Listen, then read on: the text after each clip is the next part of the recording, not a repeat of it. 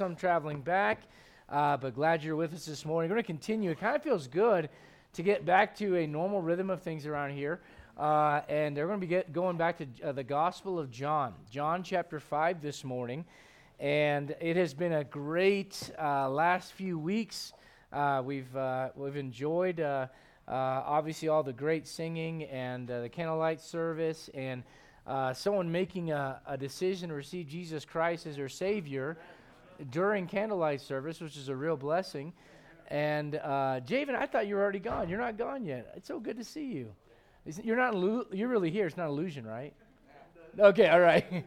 But you're taking off. Is it tomorrow? Is it this week? Friday. Okay, all right. So you guys pray for Javen. I know a lot of the other young guys are already gone. And my girls are gone as well, back to Bible school for them. And I can tell you this right now, our grocery bill is going to be severely lower this next week. Yeah, man, college kids, they come in like grasshoppers and they just consume everything. My wife can't find her makeup and all the food's gone. So, and the whole time we did like 20 loads of laundry a day. So it's the price you pay when they come back. But it was good having them. It's just been a good couple weeks. Thankful for someone receiving Jesus Christ as their Savior Wednesday night. That's a blessing as well. It's good to be in a church where people are getting saved and discipled and people are joining and taking next steps, and I'm just thankful to be a part of it. As we kick off this last Sunday of 2023, let's go to John chapter 5.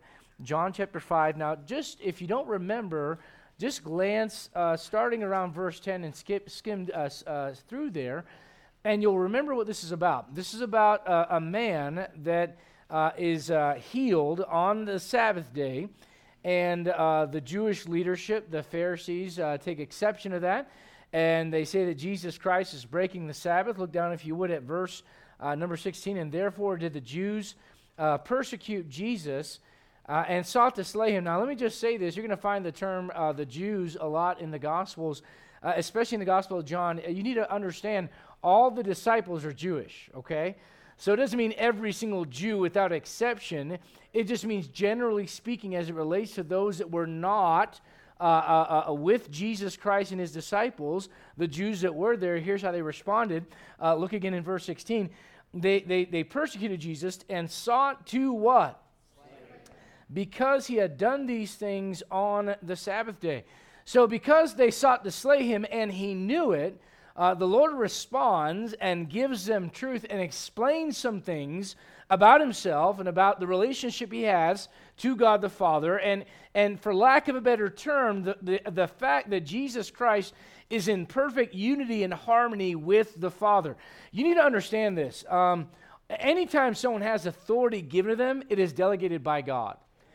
And the argument, if I can use that term, that Jesus Christ is making when he presents his truth, is that he didn't just show up by himself on his own and decide to play the part of the Son of God. He was commissioned by the Father and given authority to do so. I'll say this. If you look at the worst dictators in history, you know one thing they have in common? They have a hard time submitting to authority. You could look at Lenin, you could look at Stalin, you could look at Hitler. As a matter of fact, I watched them not that long ago that talked about Hitler as a kid, and he was great in sports, terrible at math, mediocre in French. Went through a list of grades that things that he did in school, and one thing that they pointed out was he does not like to listen to the teacher. Anytime you have someone that is constantly pushing against authority, God-given authority, watch out. Because if that person ever gets power, they're going to be a dictator. And I'll tell you what, the man that taught me the Bible used to jokingly say, as the pastor of this church, sometimes you have to be a little dictator to put all the other little dictators down. And it's a joke, and it's meant to say this, that when people don't align themselves with biblical authority, you've got a mess. And you need to understand, Jesus Christ aligned himself biblically with the authority of the Father. Look down, if you would, at verse 17. But Jesus answered them, my Father worketh hitherto, and I work. In other words, I'm in unity with the Father. I'm not just doing this on my own. Verse 18, therefore the Jews sought the more to kill him. Thank you very much. Well, I tell you what, I am coffeeed up today. You guys better watch out, all right? Buckle up. Look at verse number 18. Therefore the Jews sought the more to kill him. Can you guys pretend it's New Year's like every Sunday? So I can get 3 cups of coffee every Sunday. That'd be great. And look what it says here. The Jews sought the more to kill him because he not only had broken the Sabbath, but said also that God was his Father, making himself equal with God. Now let me say this. If someone says Jesus Christ is guilty of saying he is God, guilty as charged. He is God. And he made himself equal with God. He never argues that. But look what he does say in verse 19. Then answered Jesus and said unto them, Verily, verily, I say unto you, the Son can do nothing of himself, but what he seeth the Father do. For what things soever he doeth, these also doeth the Son likewise. For the Father loveth the Son, and showeth him all things that himself doeth, and he will show him greater works than these, that ye may marvel. Let's go to the Lord in prayer and ask for God's blessing on the word this morning. Brother Eric, if you would do so for us. Our Heavenly Father, thank you for your word. Lord, I pray that you'll teach us. Yes. From your word, Lord, we don't need to see miracles now to marvel at your power. Amen. And the power of your Son, because we have your word. Lord, I pray as Psalm 119 says, open thou mine eyes. Yes. That I may behold wondrous things out of thy law. Yeah. I pray that you'll open our eyes this morning, that we can marvel at who you are. Lord, I pray that it will show us also who we are, and that we need you. Lord, if anybody here isn't saved today, I pray that today would be the day that they put their trust in Yes. Jesus. And Lord, for those of us who are believers, Lord, we always should marvel at you and submit ourselves to you. So Lord, I pray that you'll teach us this morning in Jesus' name. Amen. Amen. All right, so let me get into this real quick. The word, I think we've gone through some of this before, but the Bible word for the word Trinity, it's not Trinity. Now, we use that word commonly, kind of like we use the word rapture commonly to refer to the blessed hope and the glorious appearing of the great God and our Savior Jesus Christ. There's nothing wrong with that. Anyone that says, well, the word rapture is not in the Bible, neither is the word paycheck, right? Neither is the word vacation, right? If you want to go down that road.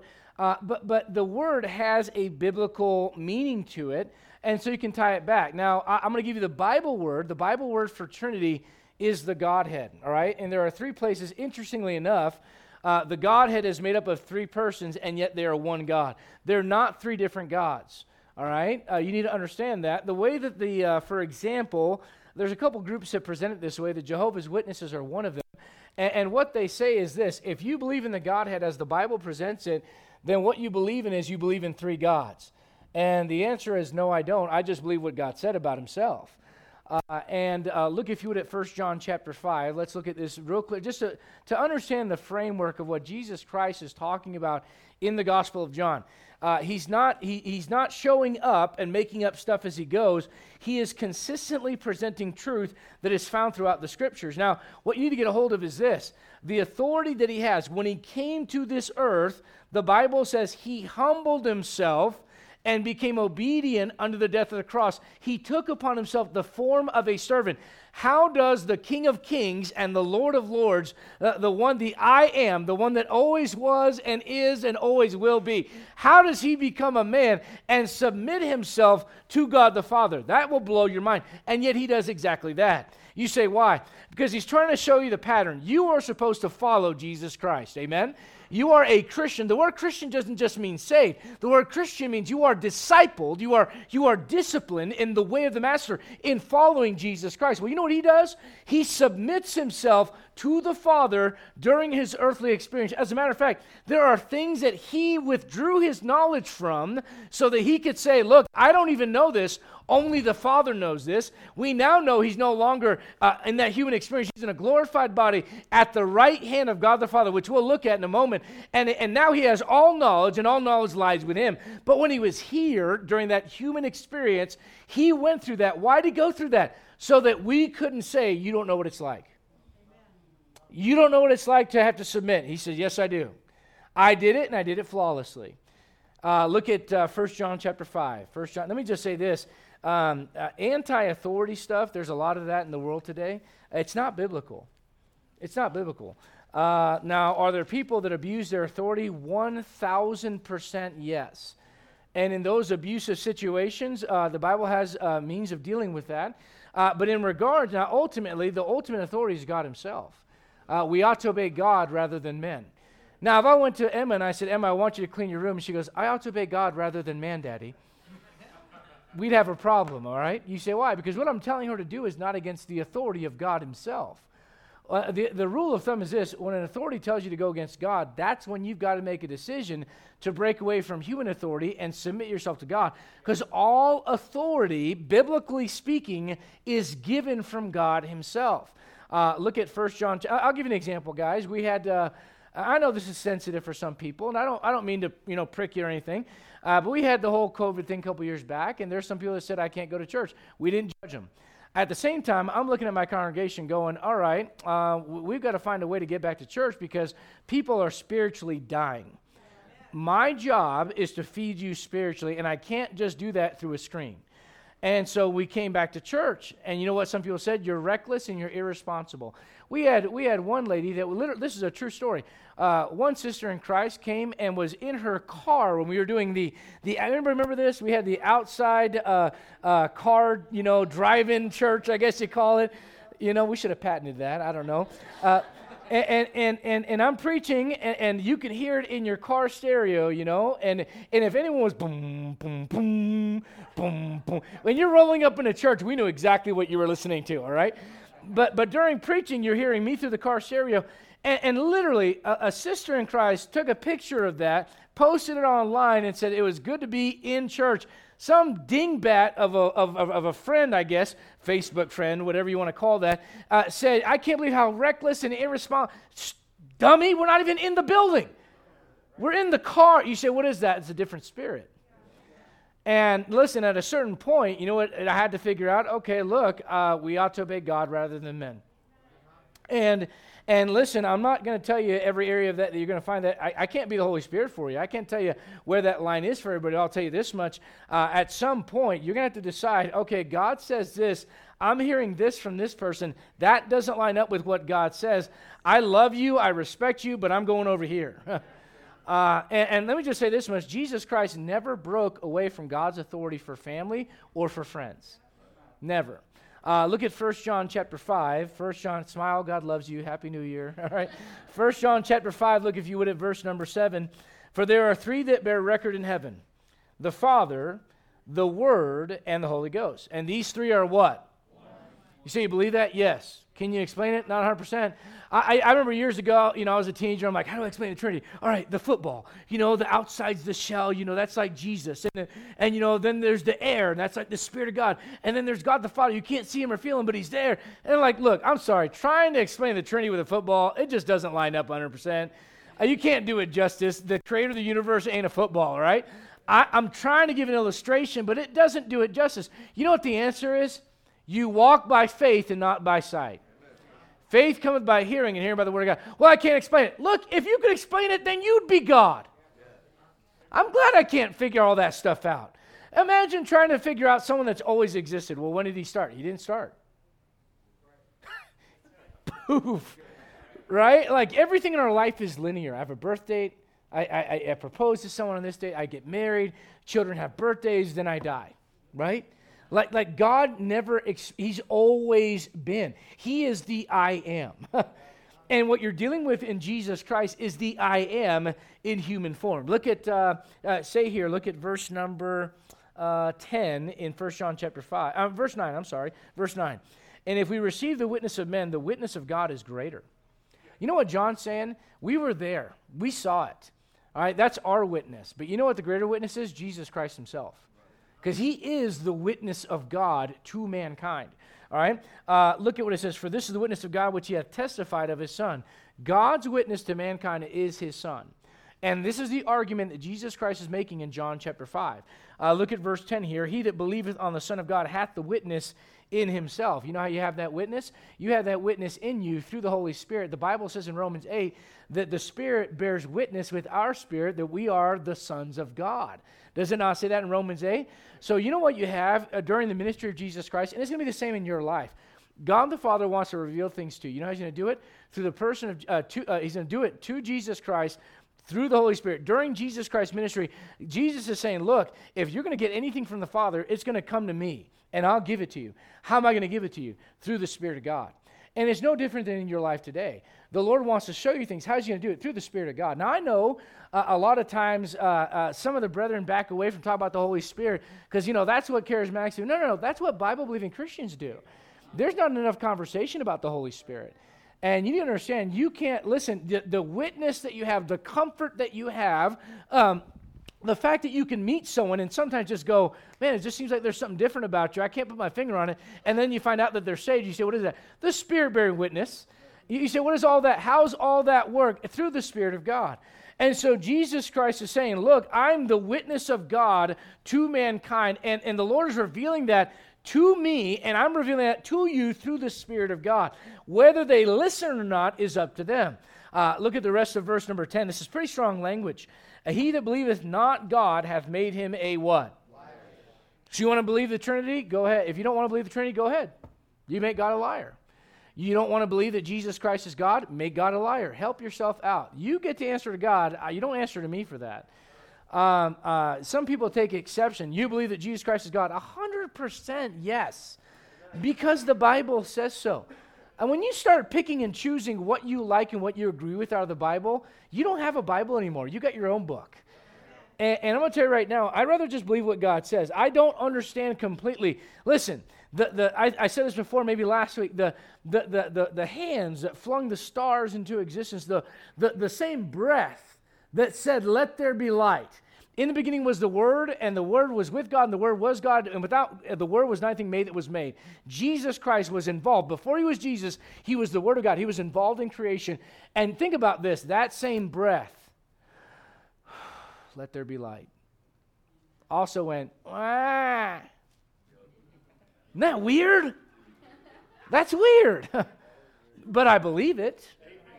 Because once you start, pulling it, you start deciding which pillars you're going to rest your Christian faith on. The house of cards just falls apart. You got to believe God or not. And the truth is, Jesus Christ is God, and He's in perfect unity with God. Look at John chapter number 8. Gospel of John, John chapter number 8. John chapter 8. It'd be a great study to do. Look at the ways that Jesus Christ was submitted to the Father. How about this? Mine hour is not yet come. A sign of someone that's submitted to the Spirit of God? They understand God's timing. They're not always trying to push for something. They're not always trying to manipulate something. They're not always trying to, you want to be careful when, I'll say this to our young men especially, because they're out there on the streets regularly, and I appreciate that, but one thing I'll caution you guys is don't push for a false profession. Never just like, you ready to get saved? Let's pray right now. Like, don't do that, because you don't want someone just going along with it, even if they don't understand it. You say, what is that? Well, I got to make it happen. I got to make it happen now. No, you don't make anything happen when it comes to salvation. God does that. You're just the vessel that's there. And one of the things I learned about Jesus Christ, He submitted to God, and the way He expresses that is by walking in the Spirit. Well, why do you see that? Well, He never pushes. He never drives an agenda. His agenda is the Father's agenda. His words are the Father's words. Look at John chapter 8. Look, if you would, at verse number 29. John chapter 8, verse 29. And He that sent me, you say, who is that? Well, go back to verse number 27. They understood not that He spake to them of the Father. Then said Jesus unto them, when ye have lifted up the Son of Man, then shall you know that I am He, and that I do nothing of myself. In other words, I'm not just making this all up. What I do, that's a sign of submission. You say, what is that? If you're submitted to the Father through the Spirit of God, you know what you do? You don't just make decisions on your own. You make your decisions based on the Spirit of God. You don't make decisions emotionally. I've learned as a pastor, one of the most dangerous things I could do, you realize a pastor can blow up a church real fast by making decisions emotionally? By going, well, this person said this, and boom. And Lord taught me something. I won't go into the exact story, but very early on in ministry that you need to learn just to shut up and listen sometimes. And pray and ask God for wisdom, because you don't always handle things the right way. Submitting the Spirit of God means, okay, I'm not just going to do this on my own. I do nothing of myself, but as my Father hath taught me, I speak these things. And He that sent me, who's He that sent me? The Father. That's the argument he's making. He that sent me is with me. The Father hath not left me alone, for I do always those things that please Him.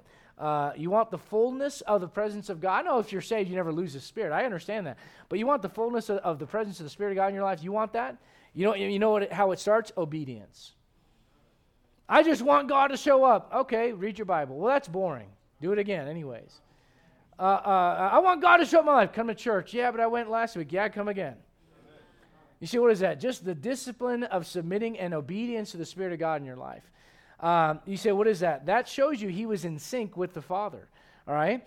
Look at John chapter 1. John chapter 1. John chapter 1. Now, understand this.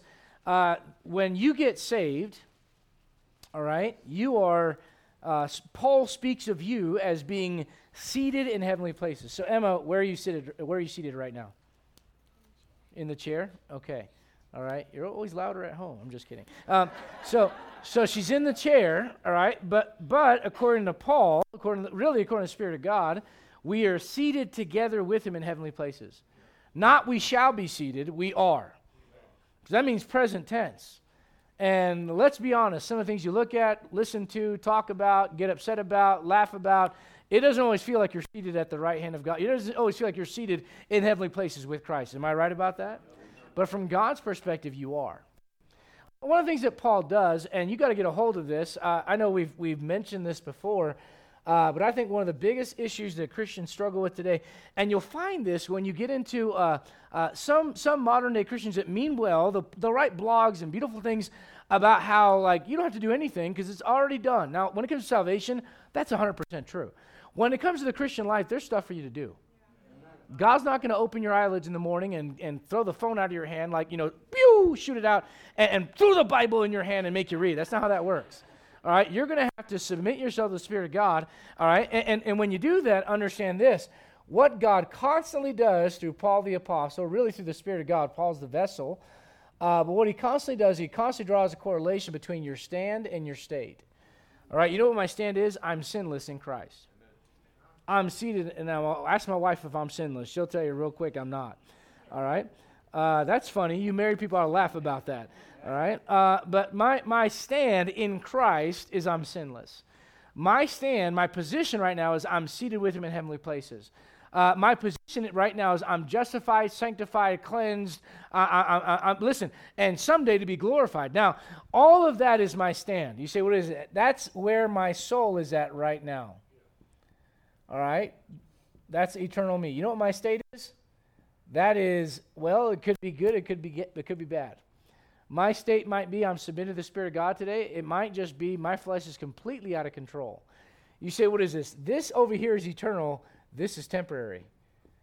All right? So you know what happens? You forget to draw that correlation, and you get to places where it says that ye are sanctified, ye are justified. You go, well, I don't need to pray. I don't need to confess my sins because I'm already sanctified. Well, hold on a second. That's your soul. When it comes to your daily living that you live in this flesh, you better talk to your Heavenly Father about what's going on. You show is that's your state. And those things are constant. If you don't get this, well, go back to listen to some of the study we did in Romans, or just read your Bible in Romans 5, 6, 7, and 8. And if you read Romans 5 through 8, you'll get this thing that goes on between here's where I was at before Christ. Here's where I'm at. I'm dead. My old man is dead, and yet my old man is alive and kicking, and I'm always fighting it. And here's where I end up in glory, Romans chapter number 8. And so Paul goes through all that. Why? To help us understand. So think of this. At Jesus Christ, look at John chapter 1, and look at verse number 18. No differently than the fact that you're seated together with him in heavenly places, notice what Jesus Christ says about himself and the Father. Again, we're talking about the unity that exists between God the Son and God the Father. Look at John 1:18. No man has seen God at any time. The only begotten Son, that's Jesus Christ, which is in the bosom of the Father, he hath declared him. Now, understand this, that when Jesus Christ was on this earth, he was still in the bosom of the Father, and yet he was here. All right? Now, a couple things to get a hold of in John chapter 1. The author is writing this from the position of the fact that Jesus Christ is no longer there physically on the earth, but it still remains true that he was in the bosom of the Father. You say, what is that? Complete unity between God the Son and God the Father. All right? You say, what does it mean to be in the bosom? He's in the heartbeat of God. Remember over there in John 13, actually, at the Last Supper, and it says that John leaned over, and where did he lean? He leaned on the bosom of Jesus. And he's the only disciple that gets supernatural revelation about who the son of perdition is. Nobody else gets it except for John. Where was John? What was John's position? On the bosom of Jesus Christ, close to his heart. And you know what Jesus Christ is saying? You know what he's always going over and over when they bring to him this argument that, you're committing blasphemy and you're making yourself equal with God. He's telling them, look, I'm in sync with the Father. I'm submitted to the Father. I'm only telling you what he's told me to tell you. It's almost like don't shoot the messenger because I'm just bringing you what you say. You say you're worshiping the Father. You're not worshiping the Father. If you worship the Father, you listen to me. And you find that argument over and over and over. Again, God the Father reveals things to the Son through the Spirit of God. Now, look at John chapter number 10. John chapter 10. We'll move on from this thought. John chapter 10. All right, this is Sunday what? School, right? So you're learning, you're in school, and you want to call Bible study, that works as well. They're like, Sunday Bible study, that works too. We're studying the Word of God, right? It works either way. Sunday school, Sunday Bible study, same thing. Look at John chapter 10. Look at verse number 29. John chapter 10, verse 29. My Father, which gave them me. Who's the them there? The sheep. And he says that no man can pluck them out of his hand. My Father, which gave them me, is greater than all, and no man is able to pluck them out of my Father's hand. I and my Father are what? You see, what is that? That's unity. Now, let me just say this. You cannot have proper unity without understanding authority. I'll tell you right now, you know how you split up a church? Don't have the Bible as a final authority. Make it a person, make it multiple Bibles, make it whatever you want, but don't make it the Bible itself. All right? When you have multiple authorities, I'll give you a good way to ruin your home, parents. Mom, you say one thing, dad says one thing, mom says another, and the kids play them. Oh, man. If you don't think, already Olivia's like, bah, and Lacey goes, no, and she goes, looks at me, bah. Like, will you have pity on my soul? Because she didn't, and by the way, she's one, she already understands no. I'm going to lie her down on her changing table. I just got to get this out for you young parents. Putting this out, Steon and Megan, good luck. Putting the number 3, right? Putting her down, and right before I put her down, she hates lying down.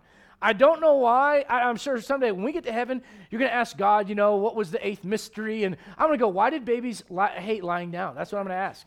Like, what's so wrong? I want someone to go, here, Adrian, lie down. I wish someone would do that, right? And so I'm lying her down, and so you know what I start doing? Right before I even get there, I'm like, you're not going to cry. She looks at me like, and I can start, as I'm doing this, I was like, no. And it's kind of this half smile, I might cry, like, what's going on? You know what she's understanding? Authority. I'll tell you what, kids that have no authority. You know what? I watched a video in Oakland, California on Christmas Eve of a bunch of young people trashing cars on the freeway. He said, what the problem is? Well, it's not a black problem or a Hispanic problem or an Asian problem or what. It's a fatherless problem. Right. There's no authority. And when you don't have an authority, you got a mess on your hands. That's where America's at. There's no authority. There's no gender. You just whatever you want. They, them, be a cat, whatever. There's no authority. I'm serious. You guys have to think, why is this such a big deal? Why is it blown up in the last 5 years? We existed for thousands of years without this. And they're going, oh, the kids are going to get depressed if we don't affirm them. I'll affirm you in exactly what God said you are. You know why the anxiety and depression is going up? Because there are no rules and there's no structure in any area of their life, and they are desperately crying out. And the adults that should be the adults in the room to help them, guide them, you know what they're doing? They are affirming them in the wrong direction. I'm telling you guys, authority is a big deal. And we can see it in society. How about in the church? How about in the home? How about at work? Some of you would amen everything I just said, and then you got a boss that you think is a jerk, so you're like, well, that guy's an idiot. And maybe he is. Or maybe she is. Question, do you pray for him? Do you have a good attitude, even though they're an idiot? You say, how can I help you? You say, well, no. You don't get to pick and choose. Unless they're telling you to go against God's authority, you are to do what they ask you to do. And now, see, that's where the rubber meets the road with maturity as a Christian. Because now it's, see, up to that point, it's like, well, I thought I was the authority. No. God put that person in your life. Why would God do that? I don't know. Maybe to rub some of the edges off of you. Maybe to teach you to be disciplined when you don't want to be. Maybe to just teach you that not everyone in your life is going to tell you what you want all the time. I don't know. But I know this much, they're there for a reason. I had a boss. I've had a couple bosses that I thought to myself, they're not the sharpest tool in the shed, but God put them in my life, and it wasn't my job to bug them. You say, why? Because you cannot have unity without authority. You know why this worked? Because when he came to this earth, he submitted himself, took upon himself the form of a servant, and he submitted himself to the Father's will. Not my will, but thine be done. Amen. You want unity in the home? Understand the principle of authority. You want unity in the church? Understand the principle of authority. You want unity at work? It doesn't matter wherever you go. Do you know why the world's just literally just exploding right now? There's no authority. And listen, I'll be the first to tell you, I can give you my opinions and my thoughts on the current president or the last one or whatever else. But the truth is this, until which time they go against the authority of God's word, I'm supposed to go, okay. I'm sorry, guys. I don't always write a check to the IRS and go, praise the Lord. Right? Like, who does that, right? But I'll just say this much. As far as your attitude towards authority go, what's it like? See, what you have to understand is this. God could have put a different boss in your life. He didn't. God could have given you a different parent, right? She's like, yeah. Sure could have. Lord, where was that at a couple years ago? God could put all kinds of different things in your life, but he didn't. And again, I want to caveat this because I understand there are people that abuse this and abuse it wrongfully, and when they do that, they no longer represent God. Because God doesn't abuse his authority. Matter of fact, you know what God does? He doesn't violate your will to prove his authority. How about that? You young men that are going to lead a home someday, understand this. Your authority does not mean that your wife has no will. That's a hard pill to swallow for some guys. You say, what is it? Ego trip. And I'm going to tell you right now, there comes a point. Listen, the guy that taught me the Bible would always say this. At some point, it ain't 50-50. It's 51-49. Someone's got to make a call. Now, let me tell you right now. If my wife is like, I really want to get this curriculum for the kids, my only question is, how much does it cost? I'm not going to be like, we didn't pray about this, and I want to know what the curriculum is, and I got to, dude, what in the world? I'm not teaching them. Yeah. She is. Yeah. I have delegated that authority to her. I don't need her to be like, here's the receipt for this. Good grief. Some guys need to, take it down a notch. And I understand we live in a day and age where the majority of society has gone the other direction, where men don't lead at all, and they sit back and let wife do everything. There's a balance to all of this, all right? But understand that the general of thumb is this. When you don't have authority, you cannot have unity. And the Son is submitted to the Father. And because he's submitted to the Father, the relationship works, all right? He says, I and my Father are one. All right, let me say this. Look, if you would, at Luke chapter number 2. We're going to Luke chapter 2 this morning in the morning service as well. Luke chapter 2. I want to talk to you about the revelation of the Father. And obviously the Father reveals things to the Son in a certain time during the Son's life. Now, you have to ask yourself this, and we're going to get into it in the morning message. You've got, in Luke chapter 2, you've got detail in the Gospel of Luke that you don't have in the other Gospels about the early life of Jesus. Now, Matthew talks about the wise men coming when he's a young child. But Luke chapter 2 goes into him being a baby, born in a manger and all that detail. And then you read about him being 8 days old and going to church. And then it fast forwards to 12 years old. Now, what goes on between 8 days old and 12 years old? We got to find some hidden scriptures. No, God just didn't put it down for you. You know what he wants you to know? He was sinless. He obeyed his parents.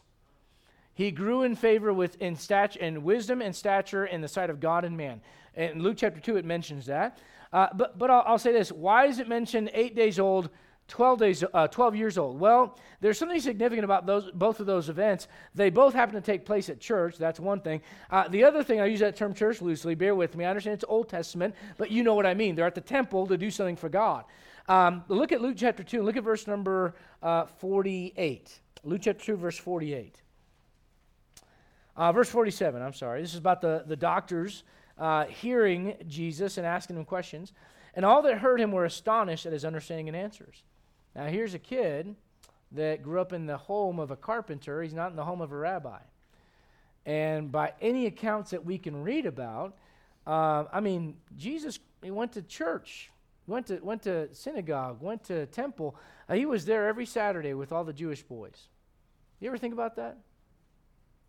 Why in the world would you go to Sunday school if you're the Word of God? Right. He went. Why? Submitted to the Father. Think about this, though. When does Jesus Christ understand who he is? And I think the argument could be made in verse number 48. Look what it says here. And when they saw him, they were amazed, and his mother said to him, Son, why hast thou thus dealt with us? Behold, thy father and I have sought thee sorrowing. And he said unto them, How is it that ye sought me? Wist ye not? Now think about this. When he was a baby, he could not have acknowledged that God was the Father. Couldn't even speak, right? It took time for him to develop in the human experience. And here's a 12-year-old young man. Something happens here. And there's a moment that God records for us, and he puts in the Gospel of Luke for a reason, and you don't find any other Gospels. And I think it's there for a significant reason.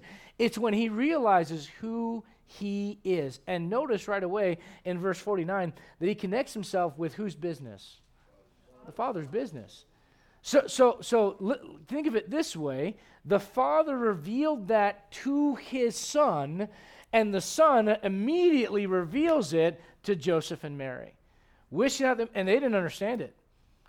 There's a number of times, I love it when Jesus Christ would say something, and then he asked the disciples, understand you these things? And like, oh yeah, they had no idea. No idea. And the reason you know this is later on they're like, well, what is going on? He's like, I told you this like 3 or 4 times, right? So what I'm getting at is this: the Father reveals things to the Son that he does not reveal to everybody else right away. Look at Matthew chapter 11. Look at Matthew 11. And it is the Son that reveals the Father to mankind. Look at Matthew chapter number 11. The position that Jesus Christ is given, he's talked about as the firstborn, the only begotten, if you will. It's a position of power and authority, but it's delegated authority on this earth. You know what, I'll get to that in a little bit. Look at Matthew 11. Look at Matthew 11. Look at Matthew 11, verse 25. At that time, Jesus answered and said, I thank thee, O Father, Lord of heaven and earth, because thou hast hid these things from the wise and the prudent, and hast revealed them unto babes. Those are his disciples. Even so, Father, for so it seemed good in thy sight. All things are delivered unto who? Of my Father, and no man knoweth the Son but the Father, neither knoweth any man the Father save the Son, and he to whomsoever the Son will reveal him. So these guys talking about worshiping God the Father, and they reject Jesus Christ. You don't know God the Father. Because if you knew God the Father, you would accept the Son. You say, who is the Son? He's the revelation of God the Father to you, to mankind. So let me just say this right now. There's a number of groups out there that don't believe Jesus Christ is God. The Muslims are one of them. I'm not picking on them. Our neighbors from across the street. The truth is they don't believe that Jesus Christ is God. They believe he's a prophet. And yet, in one of the surahs in the Quran says that they are to read the Gospels and accept them. All right? Muhammad, as messed up as he was, had enough sense to know historically people are going to look at this and know the Bible came before I did. And so he says, you better well, if you read the Gospels and believe them, it tells you he's God. So what are you going to do about that? I'll tell you what you do about that. You put one authority over the other.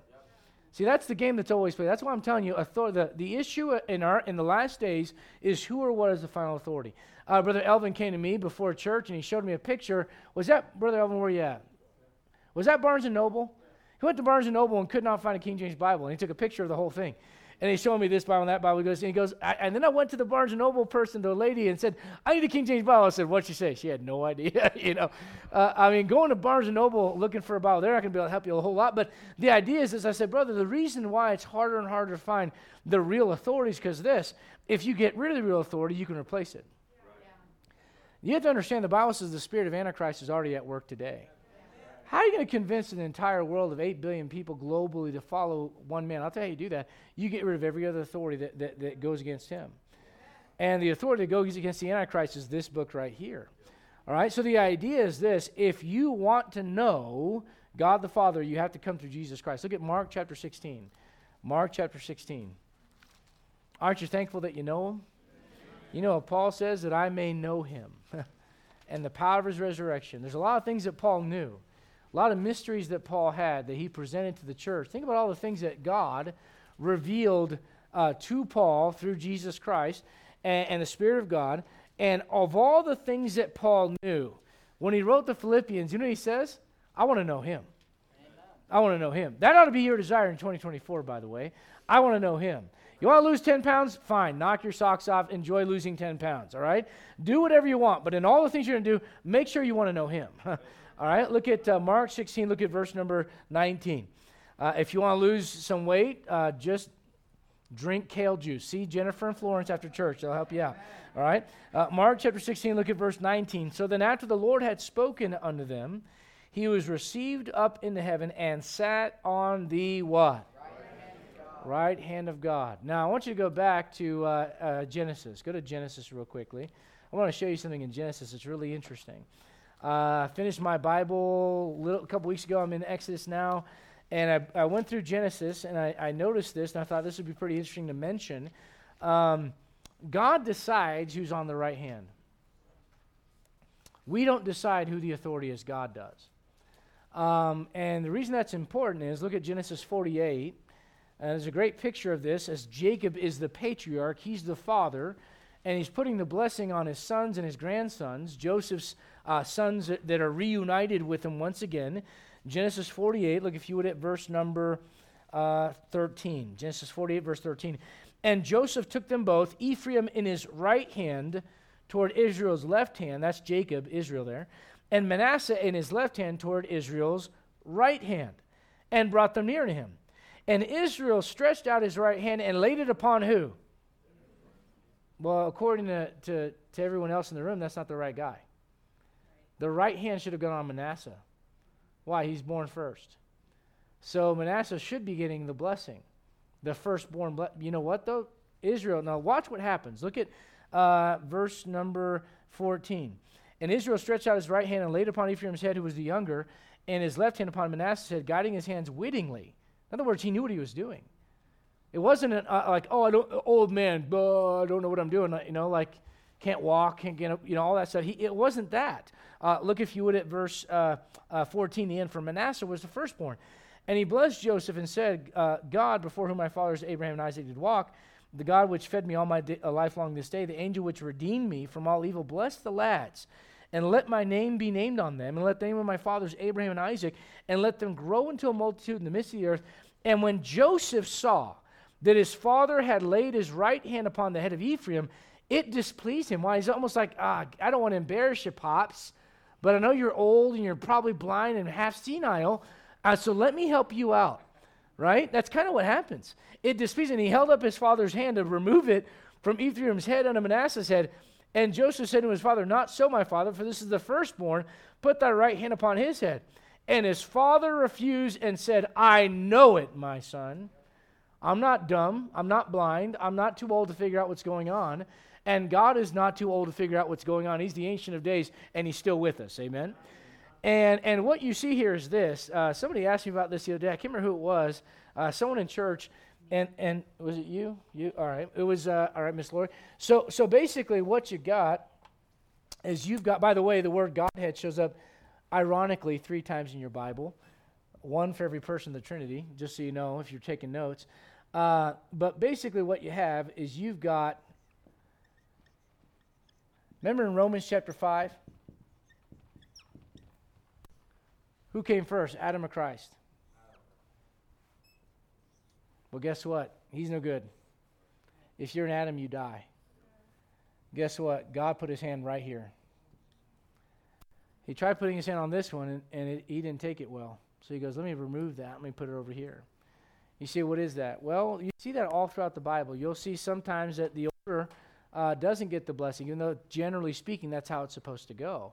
It's a picture of this. In the Bible says in 1 Corinthians chapter 15, in Adam all die, in Christ shall all be made alive. So God the Father put his hand on his Son. You know what we call that? We call that the anointing. We've got, when we had our deacons, Brother Sean and Brother James, come before the church and become deacons, we laid our hands on them. You say, what is that? That's kind of like a way of saying, you know what? Well, the blessing's on you, and the church is behind you, and the elders here believe that this is God's movement, this is God's hand at work, and so we put our hands on you. That's why the Bible says, lay hands suddenly on no man. In other words, you shouldn't just flippantly do that. You should watch someone's character. Well, let me just tell you right now, there's no greater character in the universe than Jesus Christ. And God the Father had his hand on him. That's, by the way, that's what Christ means. It means anointed. All right? The Jewish form of that is Messiah or Messiah. All right? But the idea is this. Look at Hebrews. Hebrews chapter number 1. Hebrews chapter 1. Hebrews chapter 1, look if you would at verse number 3. The idea is this. After Jesus Christ fulfilled his obligation, his responsibility, the Bible says, who for the joy that was set before him, you would even say his passion. That's what it says in Acts. After he fulfilled that passion and submitted to God the Father on this earth, do you know what he did? He resumed his position of power at the right hand of God the Father.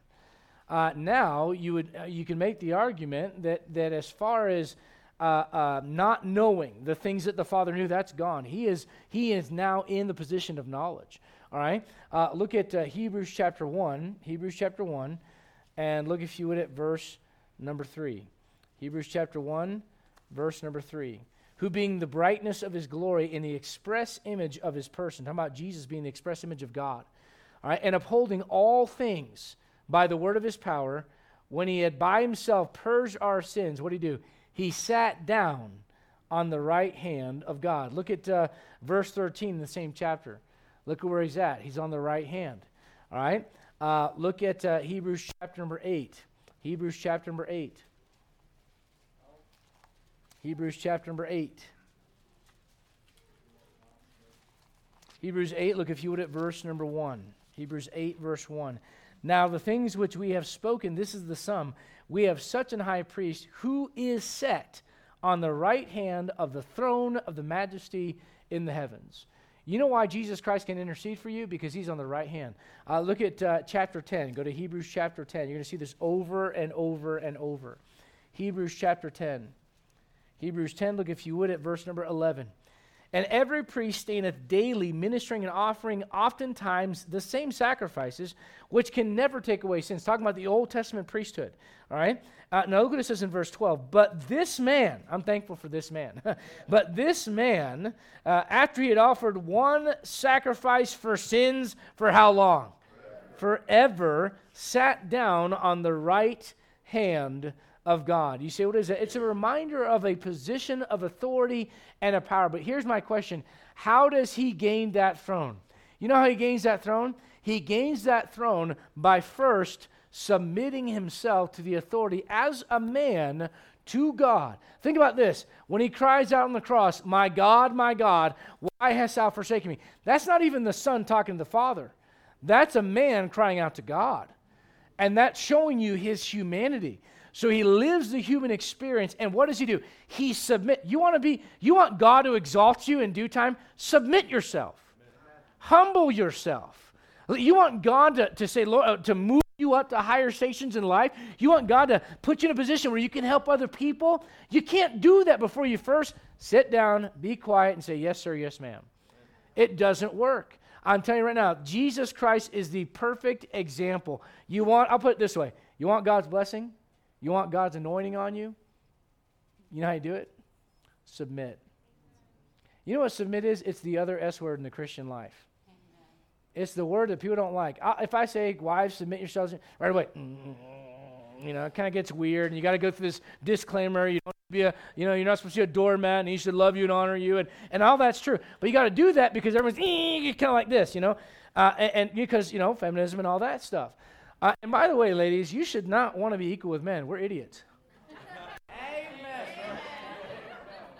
And you can bring life into this world, and you can do things that we can't do. Why would you want to be a man? I love these things where it's just things are just not equitable yet. We don't have enough women CEOs. Do we have enough women ditch diggers yet? Right. Enough women concrete workers? Enough women sewage cleaner outers yet? Do you want to go down that road? That's stupid. You don't want that. You shouldn't want that. You know what? This world is lost its ever loving mind. You know how it all started? We'll be our own authority. Right. Look at Psalm chapter 2, and we'll close here. Psalm chapter 2. Psalm chapter 2. How many times my wife has said, "Did you not remember?" And I go, like, we're not the same. And let me tell you something. There's kind of a trend going on these days where I think some young people are waking up to the fact that, maybe I do want a man that pays for my meal. All this equal stuff isn't working out like I thought it would. Maybe I do want a man that will protect me. Maybe if, something gets hairy downtown and we're walking through some bougie neighborhood and some guys pull up and they try to take my purse, maybe I do want a guy that doesn't run like a little girl. Amen. We're not the same. The man's supposed to look out for you, ladies. Oh, you're a chauvinist. Call me whatever you want. I don't care. It ain't working out there the way you think it is. I take the Bible over whatever everyone's saying these days anyways. Look at Psalm. This was not in the notes. It was free. Psalm chapter 2. Psalm chapter 2. Look at Psalm 2 and look at verse 1. Why do the heathen rage and the people imagine a vain thing? The kings, you say, what are the authorities? The kings of the earth set themselves, United Nations. And the rulers take counsel together against the Lord and against his what? His anointed. Saying what? We don't want this guy over us. Who does he think he is? That's what they're saying.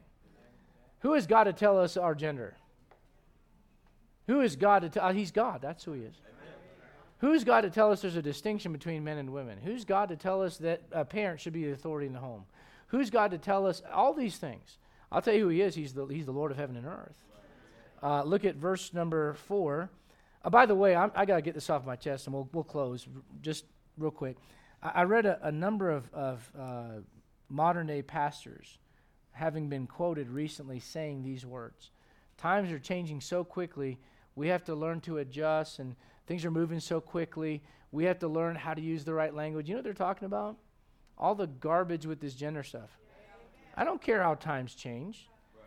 And listen, if you come to church and you're expecting that here, I'm trying to be as nice as I can say it, you're not going to get that stuff here.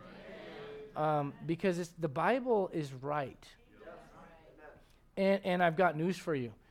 People's lives are more a mess today, and mental health is more a problem today, and all the issues are more relevant today than they were 50, 60 years ago.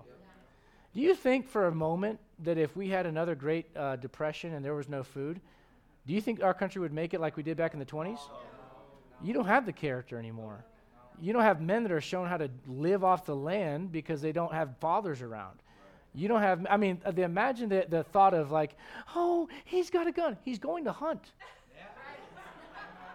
Would you want him to go out there and like talk to the bear? If we could just come to an agreement on this and you'd lie down and I could kill you, then we'd be okay. And that's not how that works. We live in a different generation though. And I'll tell you where it all goes back to. Look at verse number 3. Let us break their bands asunder and cast away their cords from us. He that sitteth in heaven shall laugh. The Lord shall have them in derision. Then shall he speak to them in his wrath and vex them in his sword his pleasure. Yet have I, look at verse 6. You guys can do whatever you want. Doesn't matter to God. He's like, that's fine, do whatever you want. I'm still putting my king on my hill. He is king of the hill.